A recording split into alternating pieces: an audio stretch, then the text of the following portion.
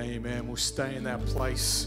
While you're on your feet, why don't you put your hands together? I'm not going to give you a long intro now, Anna, because there's a nice atmosphere right here, and I know you just soak it up and continue in it. So why don't we put our hands together and welcome one of our youth directors, worship leader extraordinaires, Anna Cox.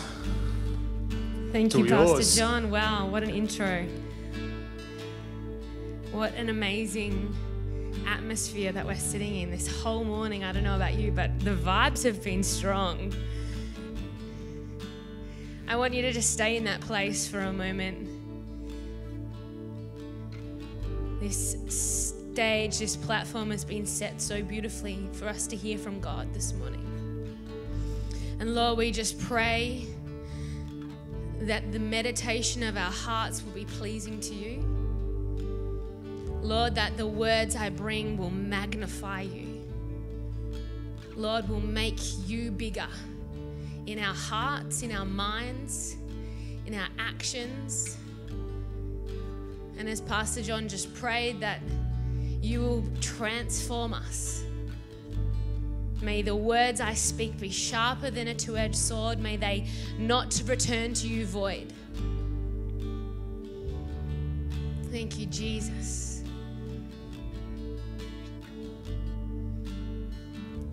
And everyone said, amen, amen. It's so good to see you here this morning. Yes, you may take a seat. Why don't we thank our amazing team? You guys can be seated as well. I am so excited to share a message this morning. This has been stewing and brewing for weeks, and it's really, really cool. Who is loving our series? Okay, 4 people. Who's loving our series on Transformed? Yeah, I've got some waves. That is so good. This has been, I often joke to Shane, there has been no dud messages for a long time.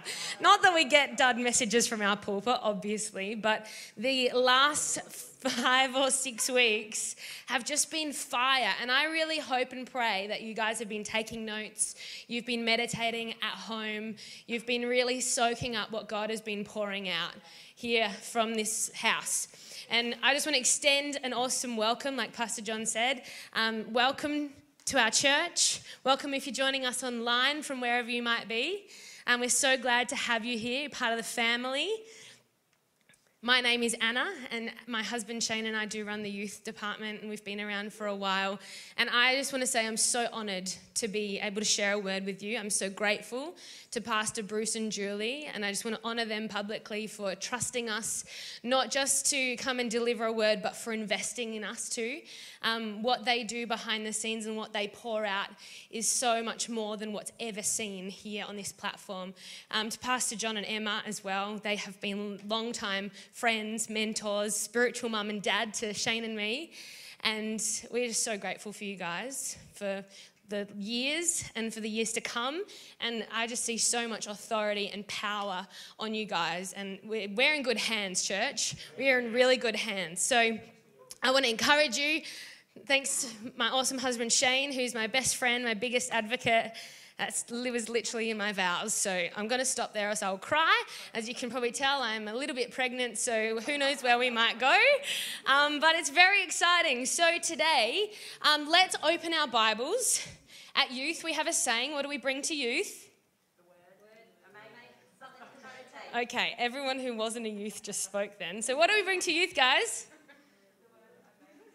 The word, a mate, and something to note take. They're very enthusiastic this morning. We're used to functioning well at 6 p.m, not 11 a.m, 10 a.m. So the word, a mate, and something to note take. If you've got your Bibles with you, grab them out and let's turn to Romans chapter 12, verse 2. You should be familiar with that by now. But this whole topic on transforming our lives by transforming our minds has been so powerful. So we've had our habits, we've had our mental health, our physical health, our spiritual health, our emotional health, and today we're talking about our relational health. So transforming ourselves and how that manifests and how that impacts our relationships.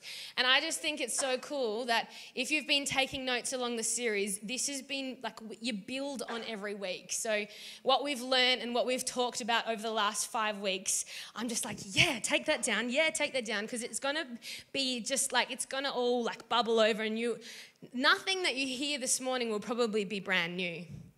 It'll be like your brain switching on, being like, I've heard that before, that's awesome, that's powerful. So write things down. I really encourage you to do that, because I believe that this message will bless you and it will have an impact on you if you let it. Okay? So we are created by God to be living in relationships. Right from the very minute that God created man, he's just like, it's not good for man to be alone. We're not meant to be doing life alone. We're not meant to be doing life even just us and just God, right? So your relationship with God is number one, is paramount, is so important, but that's not the only relationship that we're designed to be in. We are designed to live in company, right? So God wanted a family, so he created us. So even God himself doesn't want to be alone, right? He wants us to be in strong, lasting, fulfilling relationships. And that's not just husband, wife, boyfriend, girlfriend. That's friendships, that's companionships, that's everything. We are designed to live in strong, lasting, meaningful, deep, vulnerable relationships. And the theme for my message today, as you can probably see on the screen above, is facing the fears that ruin relationships. So I want you to say the word fear. Fear. What is fear? Now, I got really excited unpacking this over the last couple of weeks. I am an occupational therapist by trade. I was going to go and study psychology at uni, and then I decided last second to be an OT, which is kind of like almost like the functional day-to-day outworking of psychology, which is really cool. My husband loves me for it. But the way that our brain works fascinates me, and fear is something that our brain does to protect us, right? So there is a science behind fear. There is a physiological, so how our body reacts and how our body changes when we experience fear. So fear is an emotion. Pastor John spoke about this last week, that emotions, we're created to have emotions. God is an emotional God. So fear is an emotion as part of being human. It's a natural response to some sort of stimulus, so to something that we're experiencing. Fear can be a natural response to that. But I want you to think about fear as being data or information. Now, I don't want this to be a TED talk, okay? So just like, don't worry, we will get to the scripture in a second. But fear is data. It's information to our brain that is telling us how to react or respond to something that we're experiencing. So it's an emotion, it's natural, and it's information. Fear is your brain's way of telling you that there is something physically or psychologically threatening to you. And we have an automatic built-in response to this information. Fight, flight, or freeze. Is that new information to anyone? Have we all heard that before? Fight, flight, freeze. When we have something that's physically or psychologically threatening to us, we fight, we flight, or we freeze. So fight, we get defensive, we arc up, we might get our fight on. Flight, we run away, we hide, we abort the mission. Or freeze, we're just like, I'm stuck. We do nothing. So I'm going to show you an image of how our body manifests fear. This is a heat map, so like a scan that's been taken. And when we experience fear, the brighter it is, the more energy or the more activity. The darker it is, the less energy, less activity. So as you can see, when we're fearful, we've got a lot going on in our head, a lot going on in our chest. Who experiences that? Like when you're scared or where you're feeling threatened, you're like, oh, you might be stuck. You might not have a lot going. You might be a little bit like hot-headed, but then at the same time you can see there's that areas of darkness, so you might not think straight or clearly or respond how you normally would like to. So fear binds us up, is centralized, and often has a direct impact on how we physically respond. There's an automatic hormonal response to fear, but the response that happens may also and often also depends on the situation and how you've been taught to respond to things based on your upbringing and your culture and your past experience. So our brain and our body, and God has designed us to respond to stimulus in a certain way. I think this is really cool, so I hope you're coming along with me. But we also adapt and we learn how to respond to things based on how we've been taught, how things have been modeled to us, and what our experiences are. So, Romans chapter 12, verse 2. We probably all know this off by heart by now, after 5 weeks of reading it. Do not conform to the pattern of this world, but be transformed by the renewing of your mind. Then you will be able to test and approve what God's will is, his good, perfect, and pleasing will. Don't copy the patterns and this behavior of this world. Don't conform, don't follow, don't adhere or be ruled by your past experiences. Don't follow, conform, adhere to, be ruled by your upbringing. Don't conform or follow or be ruled by how you've learnt or been brought up to respond to things. But instead, be transformed and change the way you think. We have been given the power to do this. This is not some mission impossible or task we can't do, but God has given us the power to change the way we think, to override those learnt and natural responses to things, right? So we know how the brain works, that information is power. We know how humans are wired, but how we've also learnt along the way to respond to fear. But you know the great news, everyone say great news. Great news. The great news is that God, the creator who created this thing, has also given us his power to be transformed by the renewing of our mind.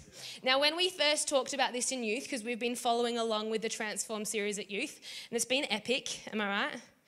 Yeah, we're awake here. It's good. It's 11 a.m. When we first talked about it in our Senior High Girls Connect, Danae pointed out that the language of renewing in this scripture is really powerful. It's not replacing, it's not transplanting, it's not uprooting, it's not reprogramming, but renewing. And the word renewing means to restore as it was originally intended to be, which tells me that we have actually been designed and given the power by God to overcome and take control of fear. Yeah? Is anyone excited by that? Some people are sort of excited by that. We have been designed by God to be in control of our emotions, like Pastor John said last week, not to be controlled by them. So, and by extension, that means how we respond and how we react and how we engage with our relationships. So what does fear look like and how does it manifest in the context of our relationships? Now, as I go through these, you might get a little bit awkward, uncomfortable, or like, yeah, yes and amen to it. You don't have to respond. But things that we see and how fear manifests in our relationship is things like fear of rejection, fear of disconnection or abandonment, fear of being vulnerable, fear of being intimate, fear of commitment, fear of getting hurt, fear of hurting others, fear of letting people down, fear of disappointment. And all of these things can have a negative impact on the value, on the functionality of our relationships, of our ability to interact with each other. So fear is actually designed as a survival instinct. I don't know about you, but if I came across a snake in my backyard, the fear in me makes me stop and freeze, stand still so the snake doesn't bite me. If I didn't have any fear, I'd be like, oh, look at this fun snake. Dead. Fear is not always a bad thing, right? But often in the context of our relationships, it actually binds us up and stops us from moving forward. Studies have shown, again, a bit of science, I love this. Studies have shown that when we experience social rejection, the part of our brain that lights up is exactly the same part of our brain that responds when we experience physical pain. So when we experience a social blow, when we experience someone like rejecting us or fear, like even just feeling like we've been rejected, the same part of our brain that experiences physical pain is like, oh my gosh. So when we experience social rejection or we experience some sort of disconnect in a relationship, our brain literally thinks that we could die, which is pretty like, I don't know about you, but I haven't ever died from being rejected. Exhibit A, still here, all right? But our brain is wired to protect us, to fight, flight, and freeze when it comes to any kind of relational context, anything that might be perceived as a risk. And let's be real, and a relationship is like an investment. And any investment, just ask old mate Dave, who's a financial advisor, if you need, there's a little plug. Any investment, there is a risk and there is a reward, right? And often the higher the risk, the greater the reward. But in relationships, the perceived risk is often not as big as what it is, but the reward is still awesome. The risk is we think we might die if it goes pear-shaped, which actually, as Shane said in his message, like more than 80% of the things we worry about never ever happen. Same thing with this. The risk is that we think we might die, but the reward is meaningful connection, security, strength, value to our life, energy, fulfillment, power, intimacy, love. There is such a great reward in overcoming the fears that we might never actually, get any kind of pain out of, actual pain in our relationships. So how do these things threaten to ruin our relationships? What does the fear response look like in relation to these things? Rejection. You fear of rejection, so you don't take risks. Maybe you take everything personally. Disconnection or abandonment. You don't let anyone in. You become overly invested or, dare I say it, clingy. Vulnerability. Now, this is me. You don't want people to see you weak. So sometimes you might come across as a little bit harsh, but because you want to look powerful. So fear of being vulnerable can actually create a disconnect. Intimacy, you fear intimacy, so you refuse to get deep, or maybe you get deep too quick and therefore desensitize yourself to everything. Fear of commitment, so you don't commit, you keep people at arm's length. Fear of getting hurt, so you put on a tough front. Maybe you go to negativity. Make yourself untouchable. Fear of hurting others, so you say sorry all the time, or you never ever do anything, or you maybe are dishonest because you don't want someone's feelings to get hurt, when actually that honesty can breed intimacy. Fear of letting others down, so you say yes to everyone and everything and burn yourself out. Fear of disappointment, so you have low expectations. You become satisfied with good enough. All of those things are really, really destructive if we allow fear to rule our relationships. So what does God have to say about fear? All right, well, I don't know about you, but the first thing that comes to mind is 2 Timothy chapter 1, verse 7. God has not given us a spirit of fear, but of power, of love, and of self-discipline. Or I really actually like the New King James even better. God has not given us a spirit of fear, but of power, of love, and of a sound mind. A sound mind. We are not designed to be ruled by fear. Is anyone excited about that? We're not designed to be ruled by fear. God's intention for our relationships is intimacy, cohesion, encouragement, and strength with Him and also with each other. We are designed to live together. 2 Peter 3 verse 9, the Lord is not slow in doing what He's promised, the same way that people understand slowness, but God is being patient with you. He does not want anyone to be lost. He wants everyone to change his heart and change his life. Iron can sharpen iron, Proverbs 27:17. In the same way, people help each other. Encourage one another and build each other up just as you are already doing. 1 Thessalonians 5 verse 11. We are designed to encourage one another to do life together so that we build each other up and actually make each other better. Not to cut each other down, not to be rejected or feel rejected, but actually to grow each other. Sometimes that's uncomfortable. I don't know about you, I'm a bit of a gardener. I prune my roses from time to time. They look pretty good if you drive past our house. There's lots of roses. But there are some studies that suggest that when trees or plants or roses get pruned, there is like pain, and like the energy and the cell structure that changes in the plants is kind of reminiscent of pain in humans. So like pruning is uncomfortable, even for plants who don't feel anything. They're created beings by God, so who knows? Who are we to say? But like pruning, and when we kind of get shaped and sharpened by one another, it's not always fun. We've cried in our Connect group numerous times, but we've grown and our relationships are strong. How can we be transformed by doing so overcome these fears that ruin our relationships? So what I want to give you guys today is some biblical truths and some practical strategies. Who would find that helpful? Yeah. Improving and strengthening, overcoming fear in our relationships is helpful to anyone. Even if you feel like your relationships are the healthiest they possibly can be, we can still encourage one another more. We can still build each other up more.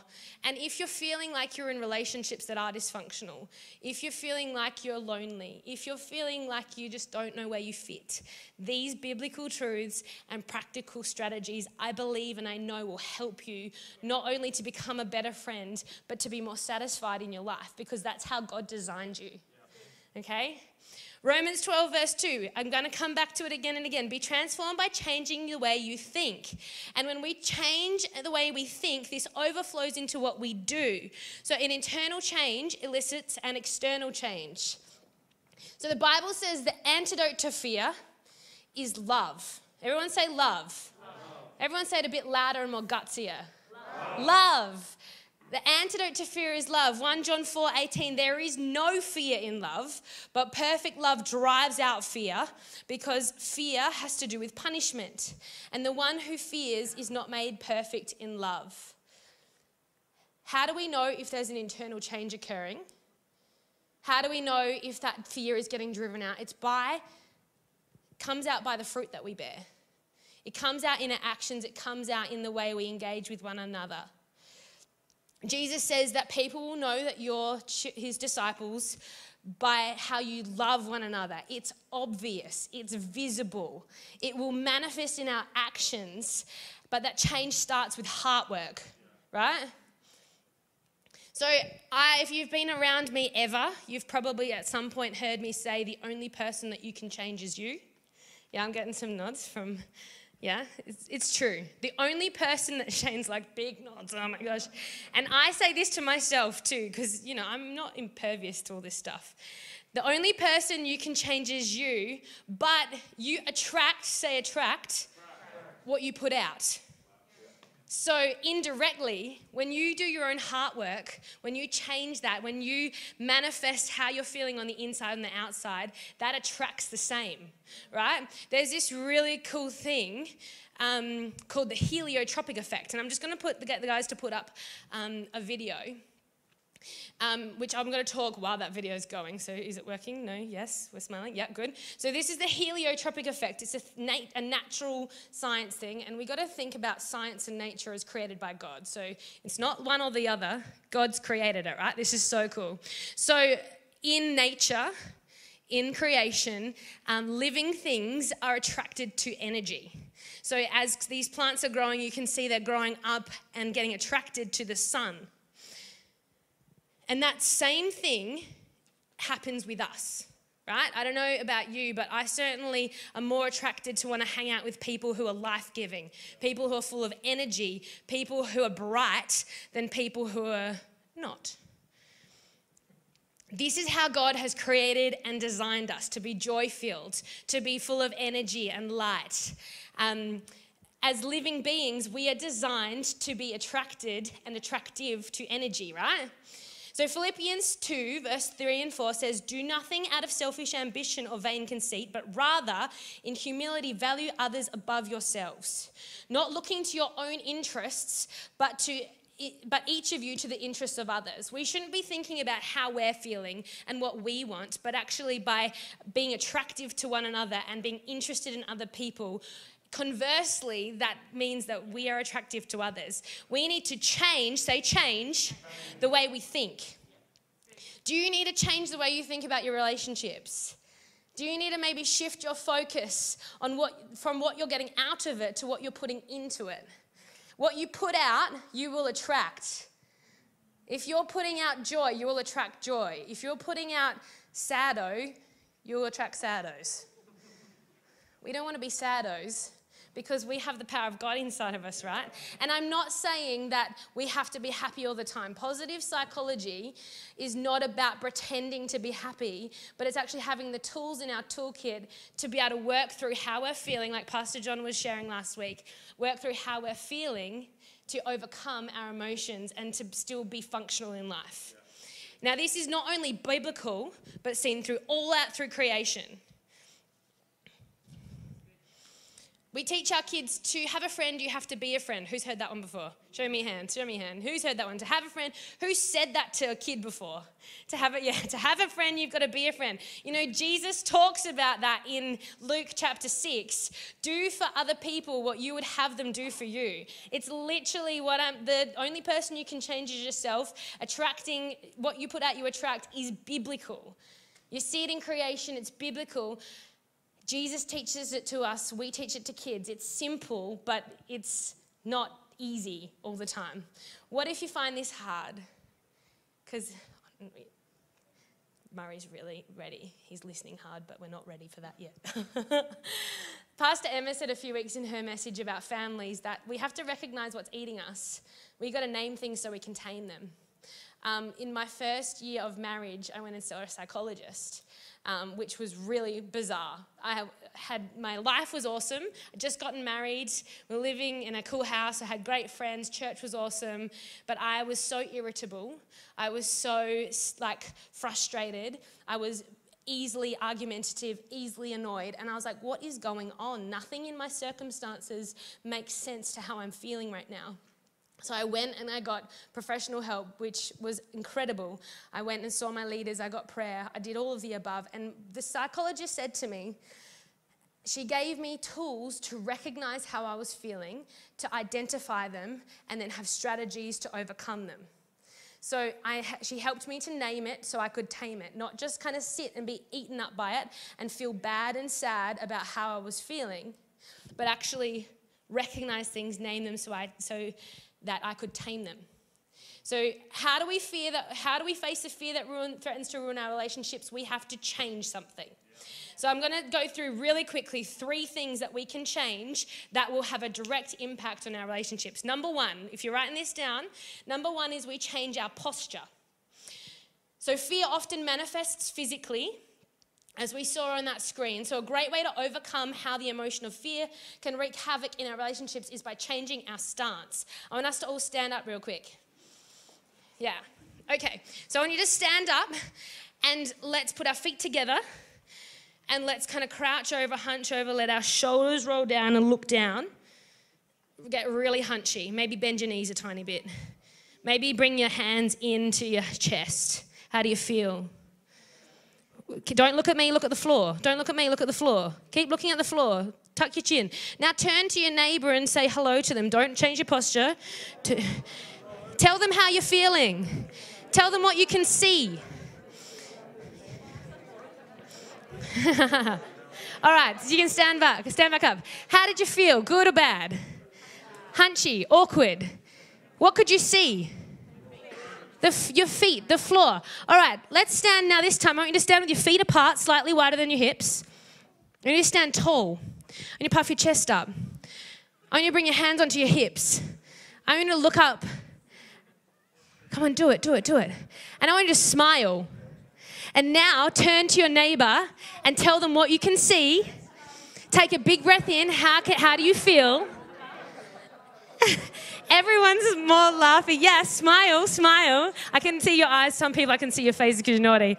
But when we change our posture, and there's a lot of evidence, a lot of research, you guys can sit down now. When we change our posture, it actually changes how we feel. It changes how we engage. It changes what we can see. Now, this isn't pretending. It's repositioning. Let me say that again. It's not pretending, it's repositioning. Our human brain needs information by the way of proprioception, feeling our body in space, to kind of override and to switch on, to get dopamine into our brain to make us feel better, so that we can actually function better and have the fuel to be transformed. So the superhero pose, you can keep that one up your sleeve for every day of your life, helps us to see more, to take in more, to breathe more, and to get energized so we can energize others. Who enjoyed speaking to the smiley, happy, standy up person more than the I can't see anything person? Yes, yeah. It's real. And I wanted to get you guys to do that so you could feel it and also to wake you up a little bit. But by changing our posture, we actually change our ability to engage with us. Now, is this psychology, positive psychology, or godly? Well, it's both, obviously, otherwise I wouldn't be sharing it from this pulpit. Stand firm is said at least 34 times, or variations of, in the NIV Bible. As followers of Jesus, we're called to stand firm. I've got heaps of verses. I haven't got time to go through them all. But little ones, Luke chapter 21:19, Jesus says, stand firm and you will win life. 1 Corinthians 16:13, be on your guard, stand firm in the faith, be courageous, be strong. There's heaps about being joy-filled. There's heaps about standing up so that you're prepared. Like Pastor John was saying this morning, when we're on our front foot, it makes us ready. It makes us attractive. It makes us go, go, go. It actually switches things in our mind so that we can function better. And with what we know about the brain, how the brain works, I know that adjusting how we stand will start to shift us, to transform us, and have a direct positive impact on our relationships. We'll be more attractive, more effective, more influential. Shift your posture. Number 2, change your tune. Now, there is such a power in language. As I was just processing this before, I was thinking, I teach singing, and when we have a better posture, our voice quality is actually so much better as well. So these things interlink so perfectly. But there is such a power in language. What we say not only has a direct impact on those around us, but it also feeds our mind and then reflects in our heart. We do this every week with our team before FNY. We get Friday Night Youth, for those playing at home. We get our team to share something they're grateful for. We get our team to share something that they're a win for the week. And it just sets us up better to go out and minister to our young people. In Luke 6, verse 45, it says, and I'm going to read from the International Children's Bible, which is a FNY fave, but up there it's a bit different. A good person has good things saved up in his heart, so he brings good things out of his heart. But an evil person has evil things saved up in his heart, so he brings out bad things. A person speaks the things that are in his heart. So your tune and what you're coming out with is a reflection of what's inside, of where you are transforming. If we've got a spirit of complaint, of disinterest, that's not only heard by others. If we're sado stuff, I'm going to call it that, not to dampen it, but because that's what it is. If we are always on the negative, that's not only heard by those around us, but it's heard by us. Shane shared about this with his mental health preach. We're feeding our mind with negativity if we keep blurting out negativity. It doesn't only turn others off us, but it turns us off us. It creates a vicious cycle. So change your food source. It's, again, not pretending, it's repositioning. Philippians 4 verse 8 says, think about those lovely and praiseworthy things. Gratitude and appreciation shines a light on things. It flips our view and it connects us and builds intimacy with others. If I tell Tegan how grateful I am for her, that not only makes her feel good, it makes me feel good, and it builds our intimacy and closeness as friendships. Be specific. Be grateful. These are practical tips that highlight biblical truths that will change not only your relationships, but help you overcome fear. And number 3 is our perspective. So Proverbs 17 verse 17 says, a friend loves you all the time, and a brother is always there to help you. But let's flip this. Are you a friend who loves all the time? Are you there for your friends emotionally, practically? Ask not what others can do for you, but what you can do for those around you. Be generous. Be interested. Are you the person who opens conversation with, hey, Emily, how's work been this week? How you going? Or are you the person that opens conversation with, hey, Emily, let me tell you all about my week? It changes our intimacy, when we are interested, when we flip, when we're a good friend, we receive good friends. Guaranteed, if your perspective is internal, you're going to suck life rather than give life. And again, energy is attracted to life-giving energy. We as humans are designed to be attracted to life-giving energy. This can also be a little insidious side effect of fear, a fight response. If we take control of the conversational situation, it makes us feel more comfortable. Fear of intimacy can lead to avoiding eye contact, avoiding asking questions. These things do nothing to strengthen relationships, but actually create distance and separation. But a transformed mind equals a transformed perspective. Philippians 2 verse 3, when you do things, don't let selfishness or pride be your guide. Be humble and give more honor to others than to yourselves. Most importantly, love each other deeply. This is 1 Peter 4 verse 8, because love has a way of not looking at each other's sins. Perfect love casts out fear, it overcomes it, it overrides it, and love drives us to action. Now I want to show you a quick heat map of love. Compared to our fear, which was in our chest, in our head, and nowhere else, perfect love is bright.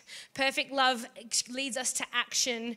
Perfect love literally exploded that fear map in our minds. Do you want to just quick? Yeah, there we go. Josh, you're so good. So fear, it binds us up, it's internalized, whereas love opens us up. Look at all that energy. When we demonstrate love to one another, it overcomes fear. It empowers us and it leads us to action, not inaction. I said before that any relationship is investment, and like any investment, there is a risk and a reward. And with relationships, the perceived risk is often way greater than the actual risk, but that's why we need to give that fear to Jesus.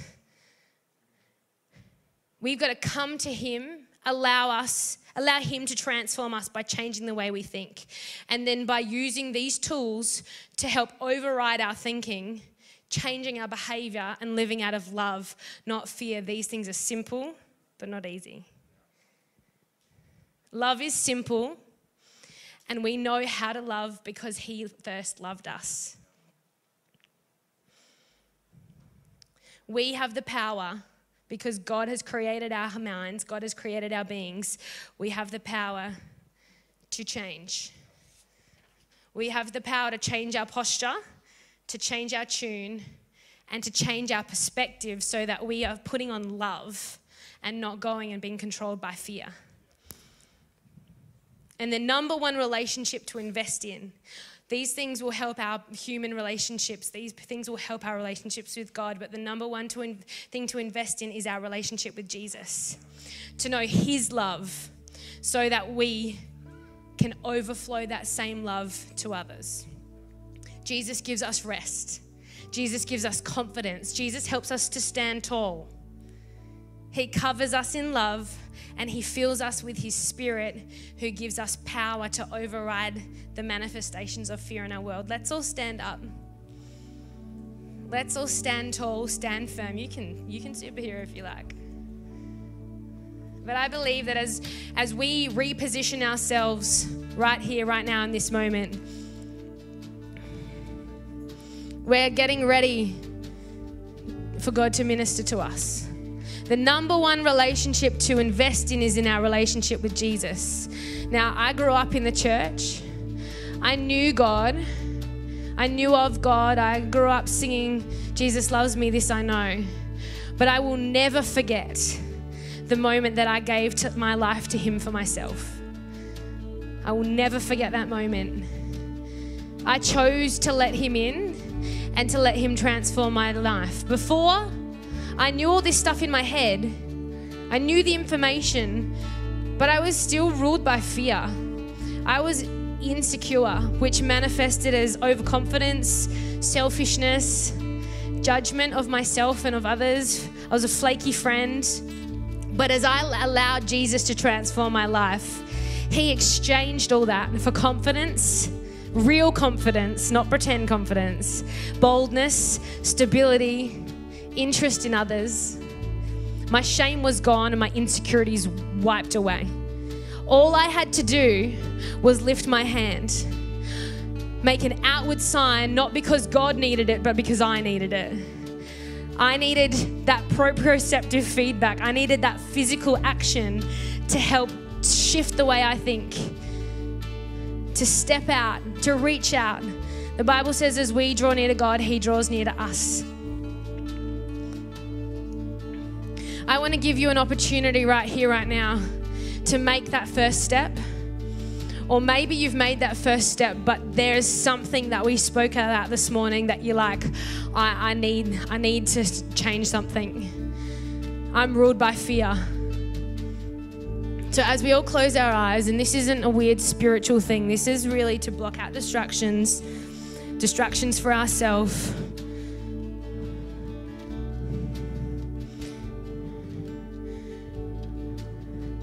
As we stand here, if you've never given your life to Jesus, if you've never made that decision for yourself, maybe you are like me and you've known of Him, but you've never made that reach out to say, God, I want you in my life for myself. I'm going to give you that opportunity in just a second. With every eye closed, if you've never decided to engage in a relationship with Jesus, I want you to just raise your hand right now, nice and high, so I can see if that's you for the first time. Thank you, Jesus. So good. Or maybe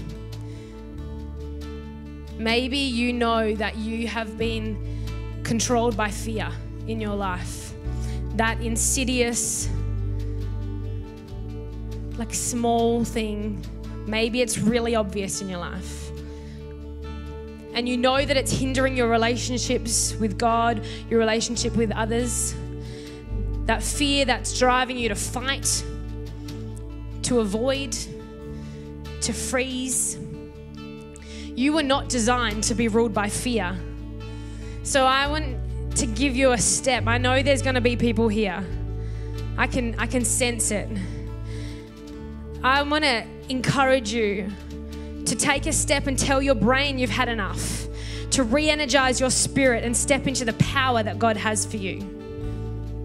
If that's you this morning, with every eye closed, no one looking around, just me, so I can pray with you, I want you to take that step, raise your hand, say, God, I've had enough of this fear in my life. That's so good. I see that hand. Come on, nice and bold. So good. I see that hand. Amazing. I know there's more here. And if you want to come down and talk to me later, that I would be so honored. Because sometimes we need to do that physical thing to override our brain. So God, for every person standing here, everyone that has been really brave, it's so uncomfortable, but we can override the fear in our life. God, for every person here who's raised their hand, I just pray that your spirit will cast out those fears. Lord, that as they have taken that step, Lord, if they have been intentional to reach to you and say, God, I've had enough. I want to change something. I don't want to be ruled by fear, but I want to be ruled by your perfect love. Lord, I just pray that your hand will come and change their hearts, Lord. They will be empowered to go with the strength and boldness and power that you give them in Jesus. Lord, I pray for my friends standing here, Lord, that we will be others focused. Lord, we will be ruled by love. Lord, we will be able to change our posture, change our tune, change our perspective, so that our relationships will be intimate, they will be godly, they will be strong, Lord, and that we may be attractive to others so that they see you in us, Lord. We thank you. We love you. And we just want to give you the highest praise right now in Jesus' mighty name. Amen. Let's give God a clap offering.